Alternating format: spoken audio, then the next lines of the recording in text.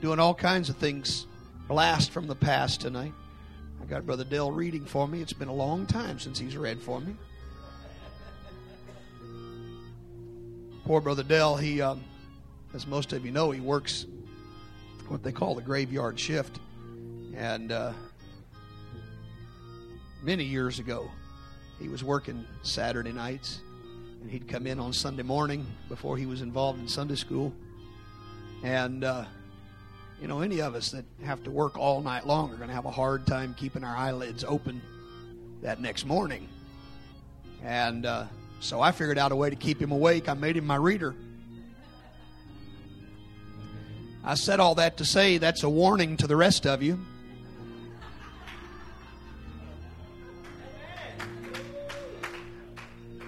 You fall asleep on me, you may be on the platform next.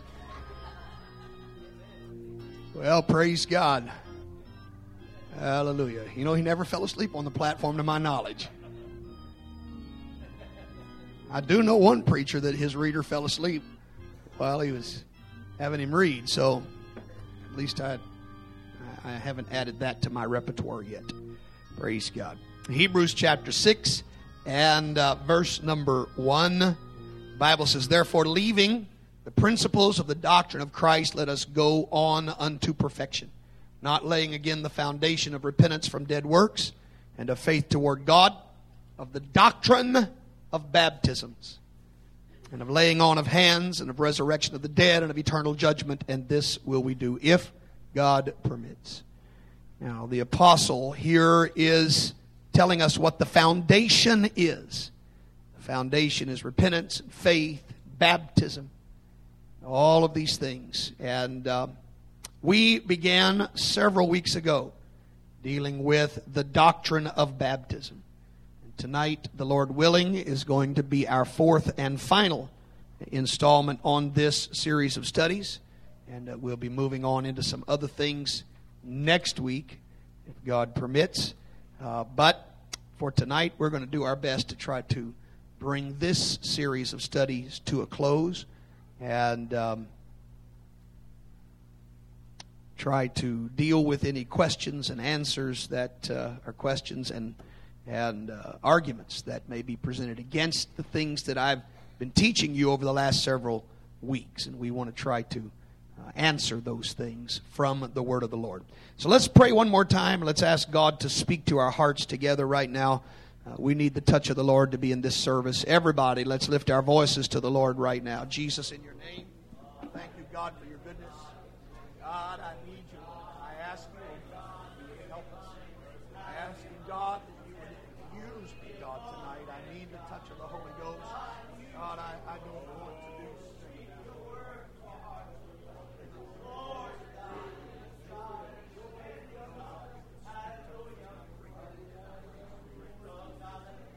help me. We need you tonight, Lord. In Jesus' name, would you just praise Him now before you're seated, everybody? Would you give the Lord some praise? Amen. Worship Him a little bit. Amen. Magnify His name. We love you, Jesus. We love you, Jesus. Praise God. Praise God. Praise God.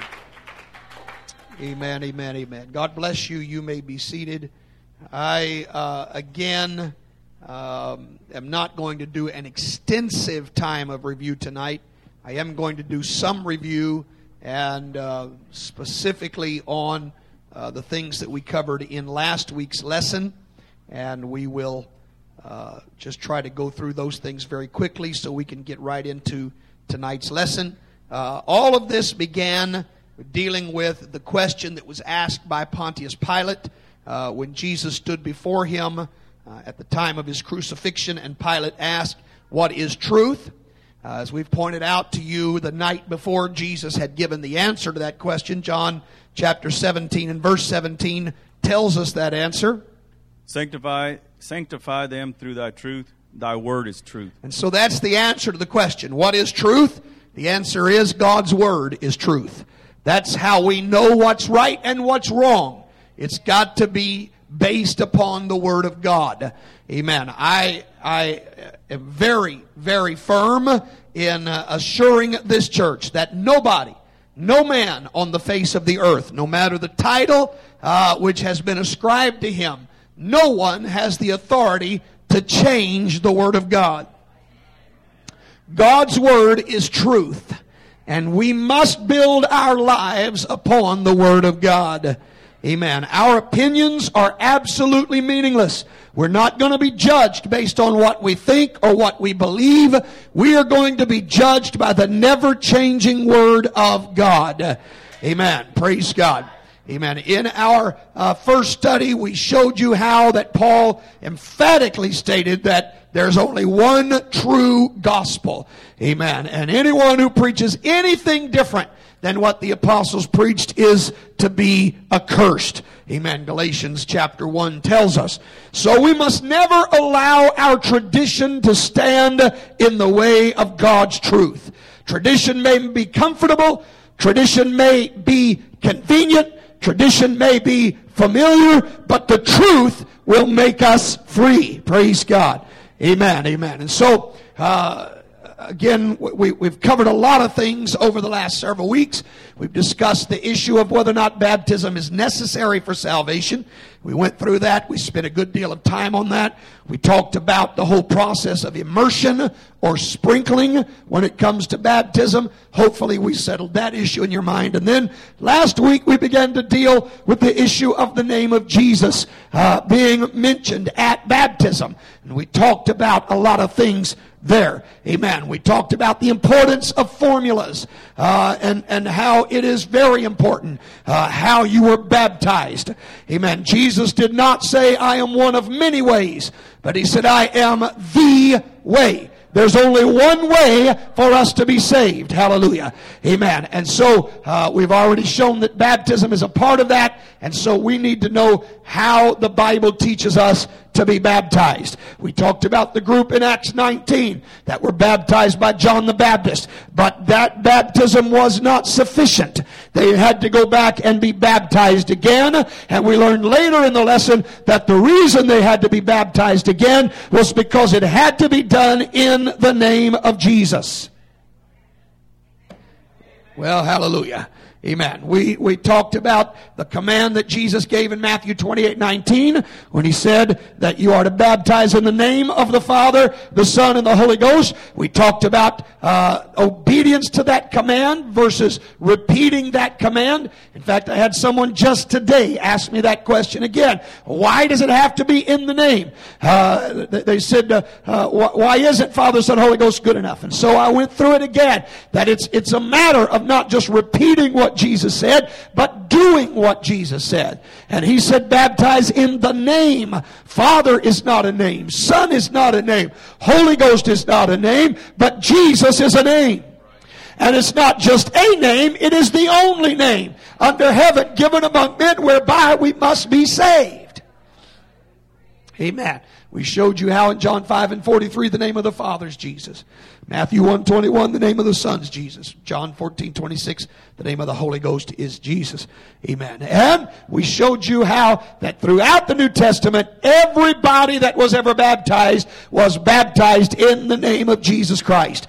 Amen. We gave all the scriptures for that. All of that is in our last lesson, Acts 2:38, Acts 8:16, Acts 10:48, Acts 19:5, Acts 22:16. All of these examples show people being baptized in the name of the Lord Jesus. And there is not one example anywhere in the scripture where anyone was ever baptized saying Father, Son, and Holy Ghost. Amen. Colossians 3:17 says we're to do everything in the name of Jesus. And everything includes water baptism. Amen. Amen. And then we went through some historical references. We read to you from books like the Encyclopedia Britannica, the Westminster Dictionary of Church History, the Interpreter's Dictionary of the Bible, the New International Standard Bible Encyclopedia, the Dictionary of the New Testament, Harper's Bible Dictionary, Vine's Expository Dictionary of New Testament Words, the Theology of the New Testament, and every one of these sources state that baptism in the early church was always done only in the name of the Lord Jesus. It wasn't until hundreds of years after the death of Christ that anybody was ever baptized saying Father, Son, and Holy Ghost. It was always done in Jesus' name, and man changed it to a different formula. Amen. We also last week talked about the argument, I'd rather obey Jesus than Peter. And we talked about this is a common argument. I've had a lot of folks that have said that to me, but we discussed all the reasons why that's not a valid argument and why you really don't want to try to make that kind of a claim. Amen. And I can just tell you tonight that I wish people really would want to obey Jesus. Because if they really wanted to obey Jesus, they would be baptized by immersion in Jesus' name. Praise God. Amen. Having said that, we are going to now look at some of the arguments, not just against Jesus' name baptism, but against the doctrine of the necessity of baptism. And we're going to talk about those from the Scripture tonight for the remainder of this lesson. So let's begin with one of the most common, and that is found in Luke chapter 23. If you'll follow along in your Bibles, Luke 23, verses 38 to 43. Let's read this familiar story together. And a superscription also was written over him in letters of Greek and Latin and Hebrew. This is the King of the Jews. And one of the malefactors which were hanged railed on him, saying, If thou be Christ, save thyself and us. But the other answering rebuked him, saying, Dost not thou fear God, seeing thou art in the same condemnation? And we indeed justly, for we receive the due reward for of our deeds. But this man hath done nothing amiss. And he said unto Jesus, Lord, remember me when thou comest into thy kingdom. And Jesus said unto him, Verily I say unto thee, today shalt thou be with me in paradise. All right, now this is an interesting passage of Scripture. And the argument is brought up, and has been brought up many, many times to me, and no doubt to many of you as well, that here is a man who is saved without being baptized. And the question is, how can you preach that baptism is necessary if the thief on the cross didn't have to be baptized? Well, I want us to go back and look at something here. Let's go back to verse 42 for just a moment. And I want us to see the prayer that he prayed. His prayer was, Lord, remember me when thou comest into thy kingdom. Did he repent? Did he ask God to forgive him?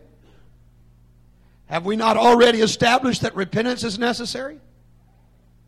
Is anybody going to tell me that any sinner can simply say the words, Lord, remember me, and they're saved? I don't think so. If that's all it takes, then it's a whole lot easier than anything we've seen in the Scripture for the many weeks we've been studying this. And Jesus saying you must be born of water and Spirit, really, if this is all it takes, saying, Lord, remember me, then John 3 and 5 is not necessary. And no other Scripture in all the Word of God is necessary. All we got to do is say, Lord, remember me. Obviously, there's a problem with trying to compare our salvation to the salvation of the thief on the cross. Now look, we understand this, that we are today living in what is known as the church age. But the church did not begin until the day of Pentecost.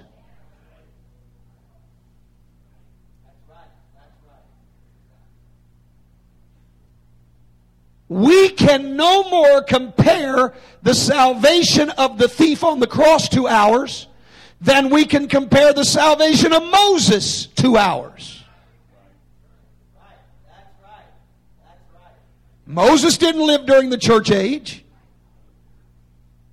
Abraham didn't live during the church age. Was Abraham saved? I believe he was. But he wasn't saved the way we're saved. And so when we look at a man who died before the church age, you can't look at his salvation and compare it to the salvation that is required of us today.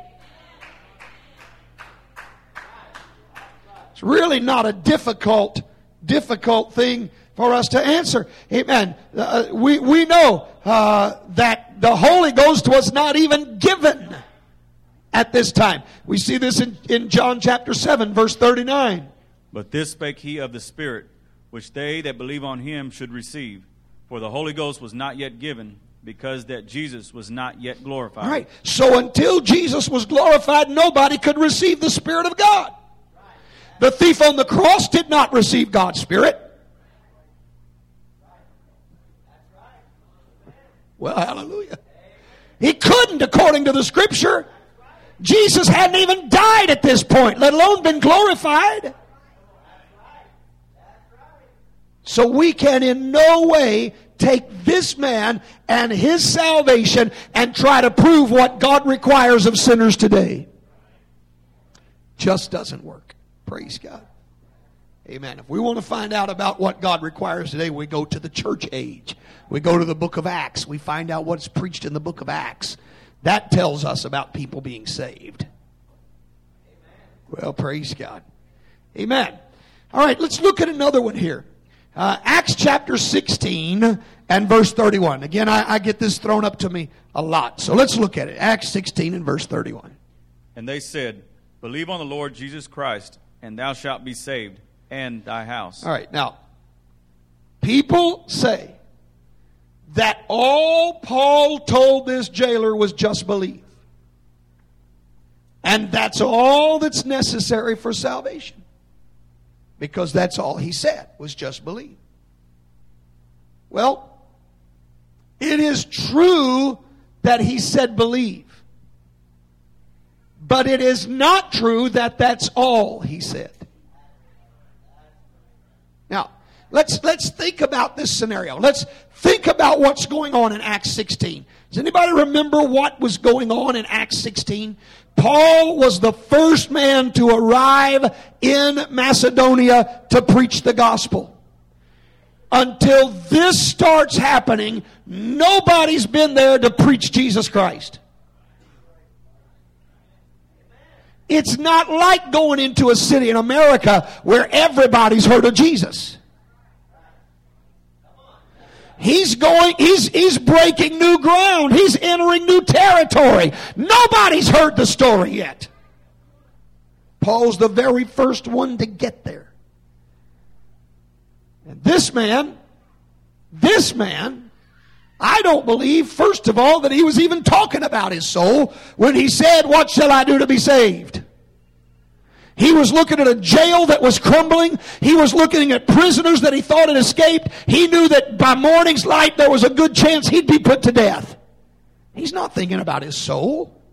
But Paul used the opportunity to start directing his thoughts towards his soul.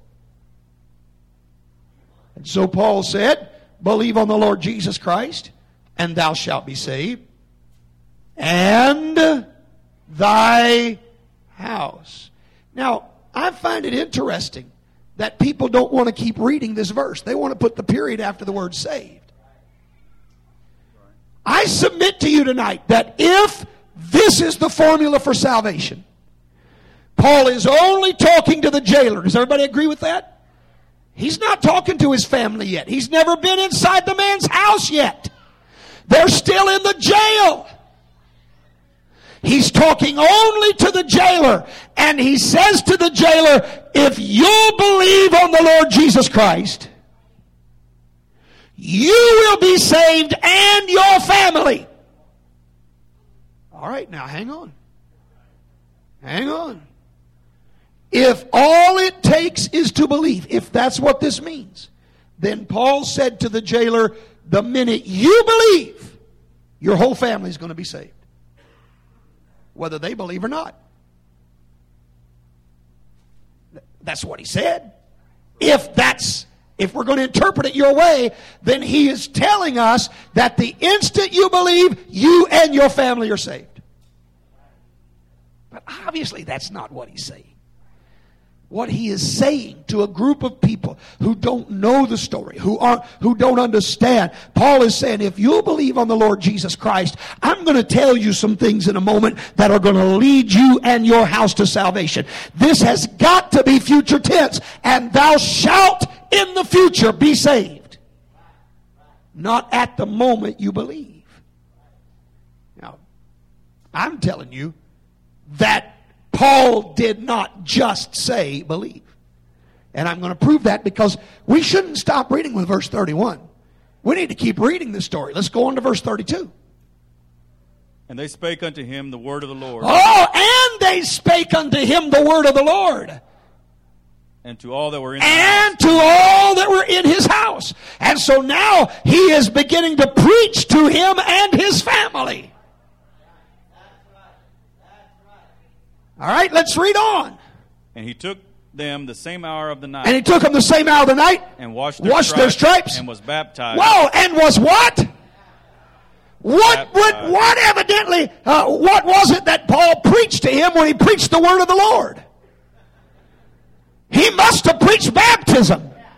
Because this jailer took him the same hour of the night and was baptized. Right. Now, look, you got to understand, Roman jailers who just take a prisoner out of the prison, who take this kind of a chance, put themselves in the hand of the prisoner.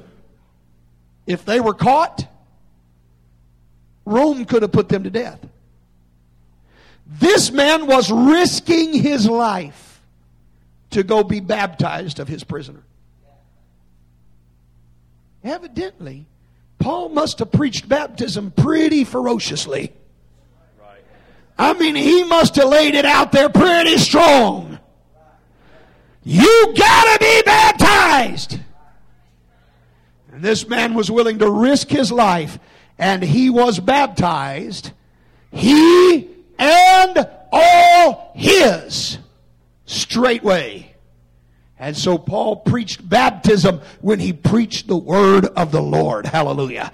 Amen. Amen. I'm telling you that Paul did not just say, just believe. But Paul told him, the first thing you got to do is believe, but I've got some more preaching to do. If believing was all it took, there's no need for him to preach the word of the Lord to this man. He got him where he wanted him. He's got him saved. Let's just pack our bags and go. Right. But he wasn't saved just because he believed. He had to be baptized. Amen. In Jesus' name. Praise God. All right, let's move on. Number 3. Ephesians chapter 2, verses 8 and 9 is another one of these passages that I have given to me from time to time. So let's look at it. Ephesians chapter 2, verses 8 and 9. For by grace are ye saved through faith, and that not of yourselves. It is the gift of God, not of works, lest any man should boast. All right, here's the argument. The argument is baptism is a work. And when you preach that you've got to be saved, you're preaching salvation by works. A lot of times they call this doctrine faith plus nothing minus nothing. You are saved by faith alone. End of discussion. Now, I'm telling you that there's a real problem with this kind of philosophy. When you look at Ephesians chapter 2, verses 8 and 9, he said we are saved by grace through faith. All right, put it back up there, would you? Ephesians 2 and 8. Put that back up there. For by, everyone say by. By grace are you saved through faith. He didn't say you're saved by faith. You're saved through faith, but you're saved by grace. I'm telling you, it's the grace of God that any of us are saved. God's got to extend His grace to us for any of us to be saved. But it's not just a simple act of believing that saves you. For by grace are you saved through faith. It's neither our works nor our faith alone that saves us. It's His grace. But faith becomes the agent through which grace is made available to us.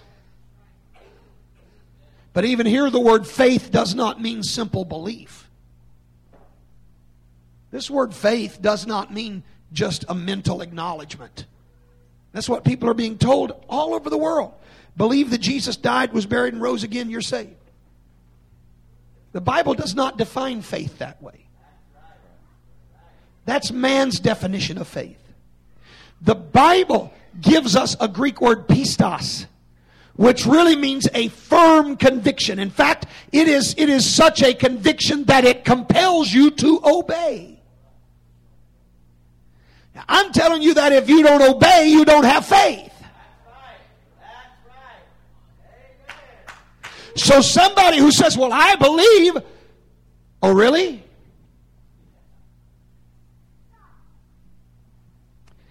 Maybe we ought to go to the book of James and see what he has to say about just believing. James chapter 2, verse 17.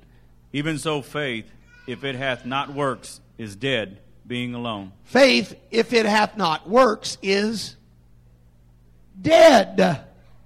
What good is a dead faith? If all you're doing is saying, I believe, and you're not doing anything about what you say you believe, your faith is dead. That kind of faith can't save you. In fact, let's read some more in this chapter. James chapter 2, verses 23 to 26. And the scripture was fulfilled, which saith, Abraham believed God, and it was imputed unto him for righteousness. And he was called the friend of God. You see then how that by works a man is justified, and not by faith only. Likewise also was not Rahab the harlot justified by works when she had received the messengers and had sent them out another way?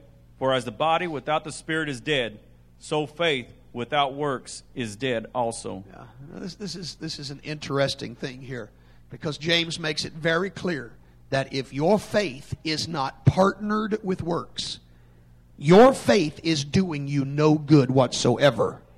It's dead. It's not alive. It's not going to save. It's interesting. I've mentioned many times the radio program that I was on was Ola Levitt, and I brought up the book of James to him, and boy, he got very upset. He got very upset. He said, wait just a minute. You can't do that. You can't take a book that was written to people that are already saved and try to use it to tell people about being saved. Oh, really? Oh, really? So what happened to Romans chapter 10?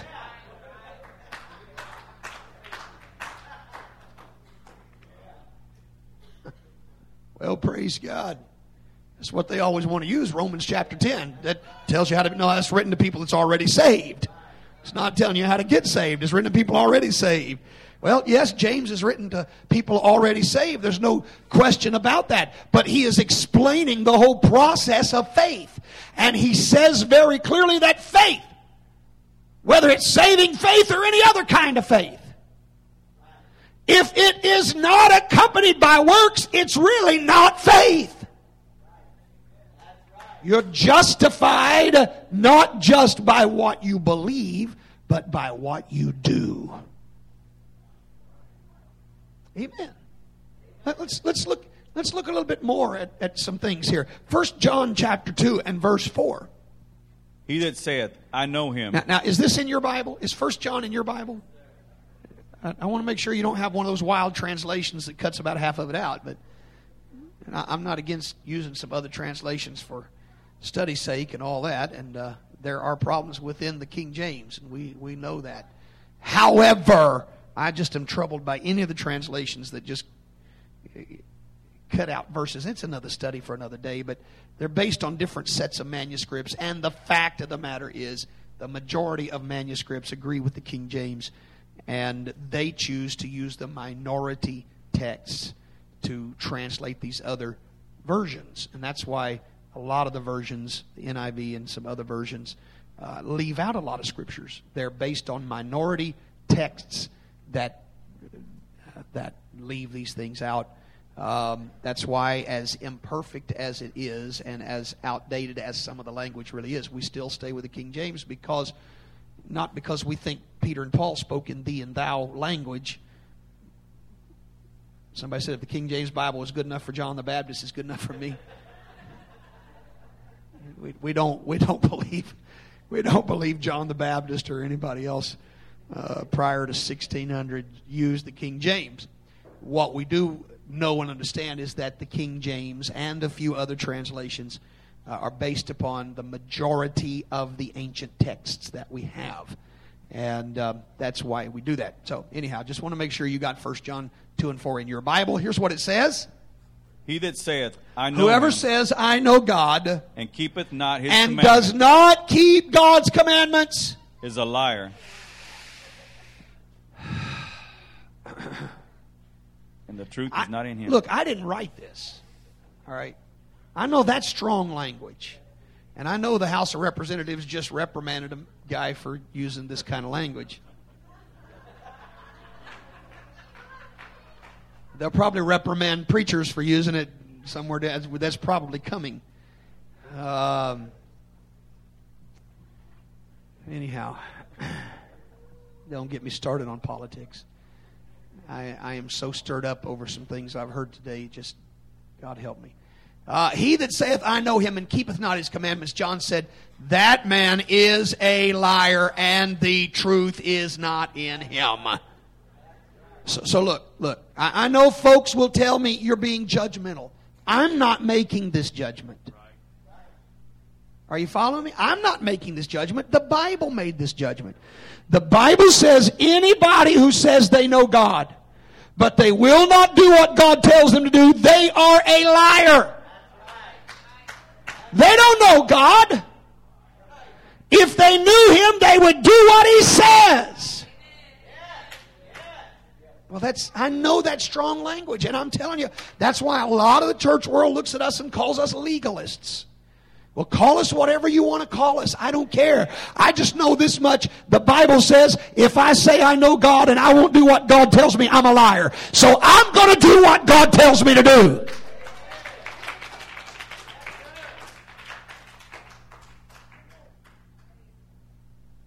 So, it is simply impossible to be saved by faith plus nothing minus nothing.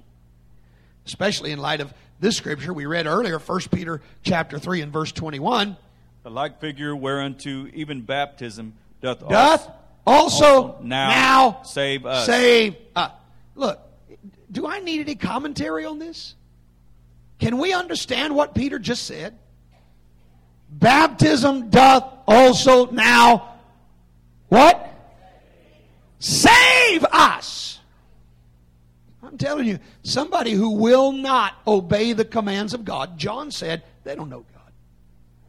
They don't know God. If they knew Him, they would obey Him. Didn't Jesus make a statement one time? If you love me, keep my commandments. Did He say it? If you love me, keep my commandments. That's why, I've dealt with this before, and I don't know if any of you have this bumper sticker. If you do, I'm not addressing you, but, there used to be a bumper sticker, honk if you love Jesus. And somebody came out with a reply, said, if you love Jesus, tithe, any old goose can honk. Well, I can tell you this much, if you love Jesus, obey Him. If you love Jesus, do what He says do. Don't call Him Lord if you're not going to obey. If you don't obey, He's not your Lord. If you don't obey, He's not your master. What does the word master mean? We don't hardly use the word Lord anymore. When it was translated that way in the King James Bible, they understood what the word Lord meant. We don't use that term, but we do use the word master. We understand what that means. And if we're going to call Him our master, we're going to have to obey Him. If we don't obey, He's not our master. It's that simple. Amen, amen. Now, one other thing I want to just throw in here very quickly. James said that we are justified by works. Can you go back and get for me James chapter 2 and verse 24? I just want to put that back up on the wall here real quick. James 2 and 24, and it's back in the reading there somewhere, Brother Dell. If you'll find that and read that for me, James 2 and 24. Ye see then how that by works a man is justified, and not by faith only. All right. So we are justified by what? We're justified by works. Now, with that in mind, I want to take you to 1 Corinthians chapter 6 and verse 11. 1 Corinthians chapter 6, verse 11. And such were some of you, Uh-huh. but ye are washed. But you are what? Washed. What is that word, church? You're washed, all right? But ye are sanctified. All right, you're sanctified. But ye are justified. But you are, what is this word? Justified. How? In the name of the Lord Jesus. In the name of Jesus. And by the Spirit of our God. And by the Spirit of our God. You're washed, you're sanctified, you are justified through two things. Jesus' name and the Spirit of God. Sounds a lot like John 3 and 5 to me. Except a man be born of water and of the Spirit, he cannot enter the kingdom of God. Is that what Jesus said? All right. Paul said the way that you have been washed and sanctified and justified is by two elements, the name of Jesus and the Spirit of God. How does the name of Jesus come into this equation? Not by saying Lord Jesus, because Jesus said not everyone who says Lord, Lord is going to be saved. So the only way the name of Jesus can come into this is when we get you in the water and we say the name of Jesus at baptism. Hallelujah. And then you receive the gift of the Holy Ghost. Then you can say, I've been washed, sanctified, and justified in the name of Jesus and by the Spirit of God. Praise God. All right.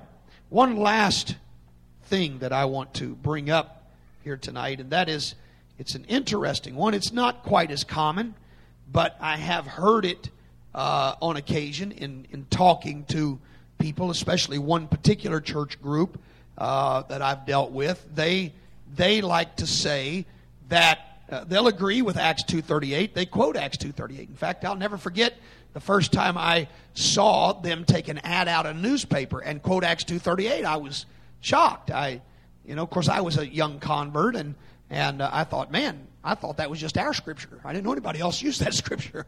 And so I was very surprised that they were quoting Acts 2:38.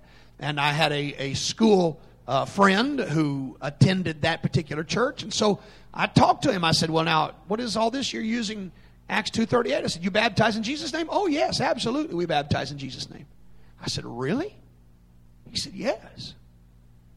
I said, so when you baptize folks, you say the name of Jesus? Oh, no. We don't say in the name of Jesus. We say Father, Son, and Holy Ghost. I said, well, I thought you said you baptize in Jesus' name. He said, we do.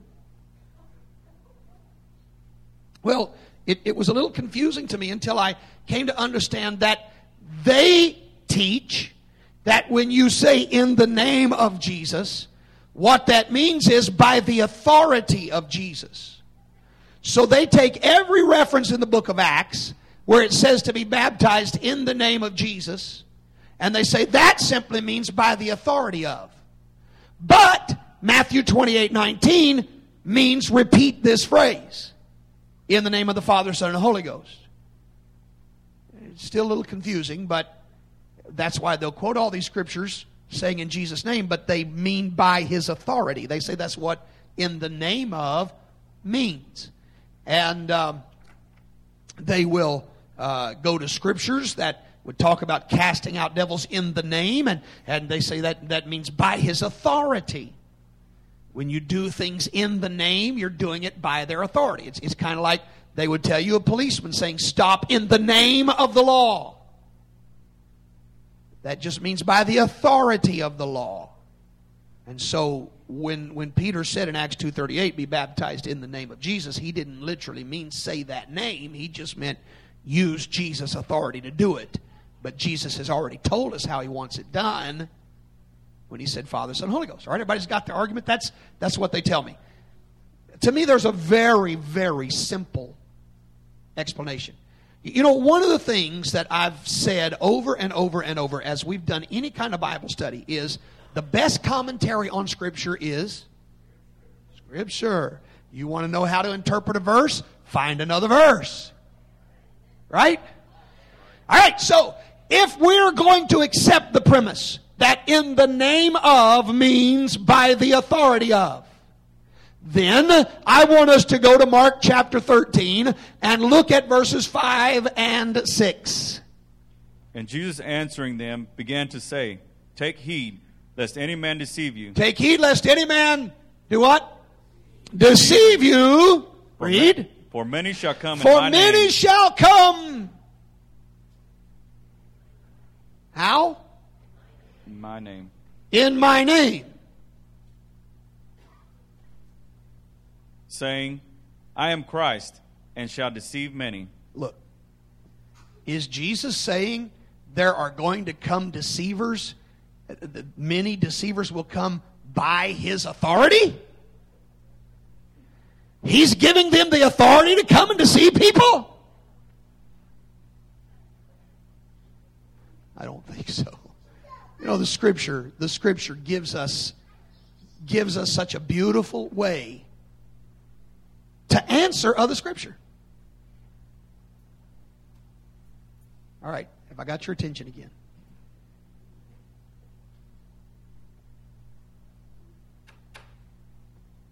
Give you a minute and laugh it out, and then we'll come back. All right. I do not believe that Jesus was saying, many shall come by my authority and deceive many. He's not giving them the authority to deceive people. When he said they shall come in my name, he explained they will say, I am Christ. Hallelujah. I heard this argument many years ago, and I don't have the scriptures right here in front of me, but during a debate between one of these preachers and an apostolic preacher, I was there, and this preacher got up and told the apostolic, he said, look, the Bible tells of a time when David sent his men to Nabal, and David told them, you go in the name of David, and you tell him that we've kept his flock safe and this, that, and the other. He said, now, don't try to tell me that they all showed up and said, David, David, David, David, David. When David said that, he meant by my authority. And I'll never forget the response, because the man just simply opened his Bible and read the story, and it said, when they went, Nabal said, who is David? Somebody said his name. Somebody called his name.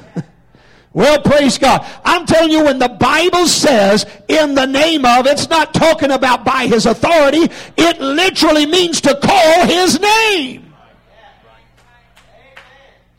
In fact, when you go back to the original Greek, the phrase in the name, literally should be translated at the mention of the name. That's the literal translation of the Greek phrase in the name. At the mention of the name, or when the name is mentioned, or using the name. These are ways. There's two different ways that in the name is used in the Scripture. Two different Greek words: en to onomatai, or epi to onomatai. And either way, one is at the mention of the name, and the other is when the name is mentioned. So either way, we're looking at the literal calling of the name of Jesus. When Peter stood up and said, be baptized in the name of Jesus, he wasn't saying be baptized with his authority. He was saying be baptized calling on the name that is above every name. Well, praise God. Amen, amen, amen. Well, I'm glad for truth tonight. I'm glad for truth tonight. Ephesians chapter 4, verse number 5 is an important verse of Scripture for us as we try to bring this study to a close. The Bible says there is one Lord, there is one faith, and there is one baptism. One baptism. There's only one that God recognizes. So this is why it is so important that we do it right. There's only one baptism that God recognizes. There's only one baptism that God honors. I mentioned a while ago the Apostle Paul said, if you preach anything other than what the apostles preached, you're to be accursed. Galatians chapter 1 and verse 8 says this. But though we or an angel from heaven preach any other gospel unto you than that which we have preached unto you, let him be accursed. It's very, very clear. It doesn't matter who it is. It doesn't matter what they call themselves. It doesn't matter if they've got wings, a halo, and a harp. If they're preaching anything different than what the apostles preached, Paul said they're cursed of God. Amen. And so we've got to preach what the apostles preached. And I've already shown you every one of the apostles baptized using the name of Jesus Christ. Amen. Friend, let's never, ever be guilty of the same thing the Pharisees were guilty of. Mark chapter 7 and verse number 9. And I'm coming to a close. Sister Riggin, come. Mark 7 and verse 9. And he said unto them, full well, ye reject the commandment of God, that ye may keep your own tradition. Full well, you reject the commandment of God that you may keep your own tradition. I'm telling you, there are millions of people who are doing this very thing. You can show them in the Scripture, the Bible says in Jesus' name, but they keep hanging on to their traditions. They keep hanging on to what they've always been taught, what they've always believed. And I'm telling you, they're no different than the Pharisees. They are rejecting the commandment of God so that they can keep their own tradition. I don't want to do that. I want to follow the truth. Amen. Amen. Listen to what the Bible says in 1 Samuel chapter number 15, verses 22 and 23. And Samuel said, hath the Lord as great delight in burnt offerings and sacrifices as in obeying the voice of the Lord?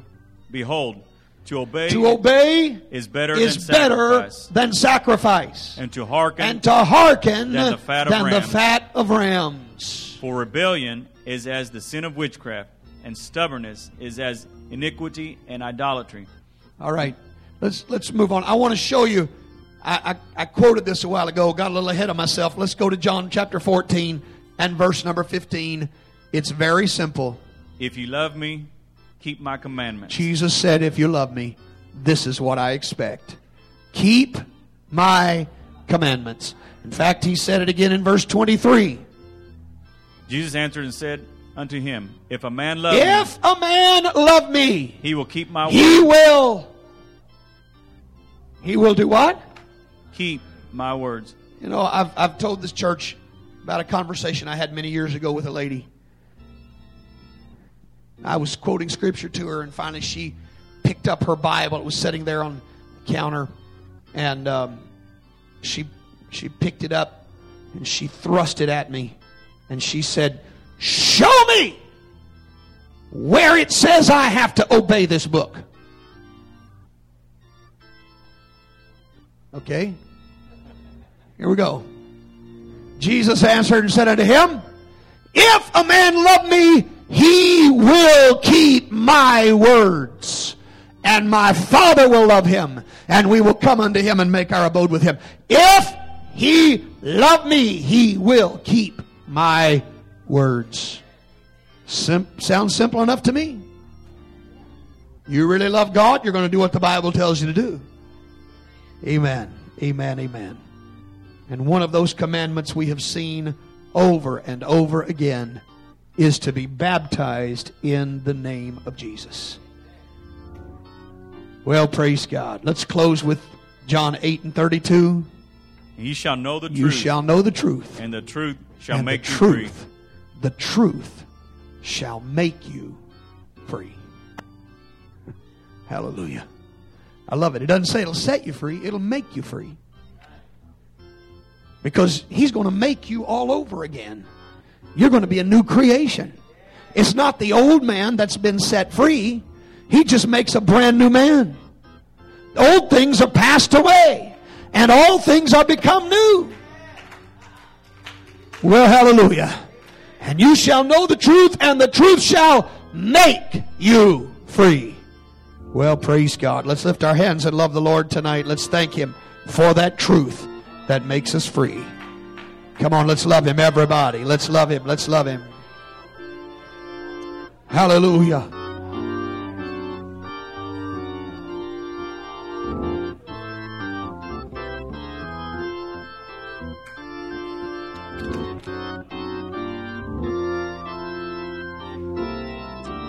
Hallelujah. There's only one way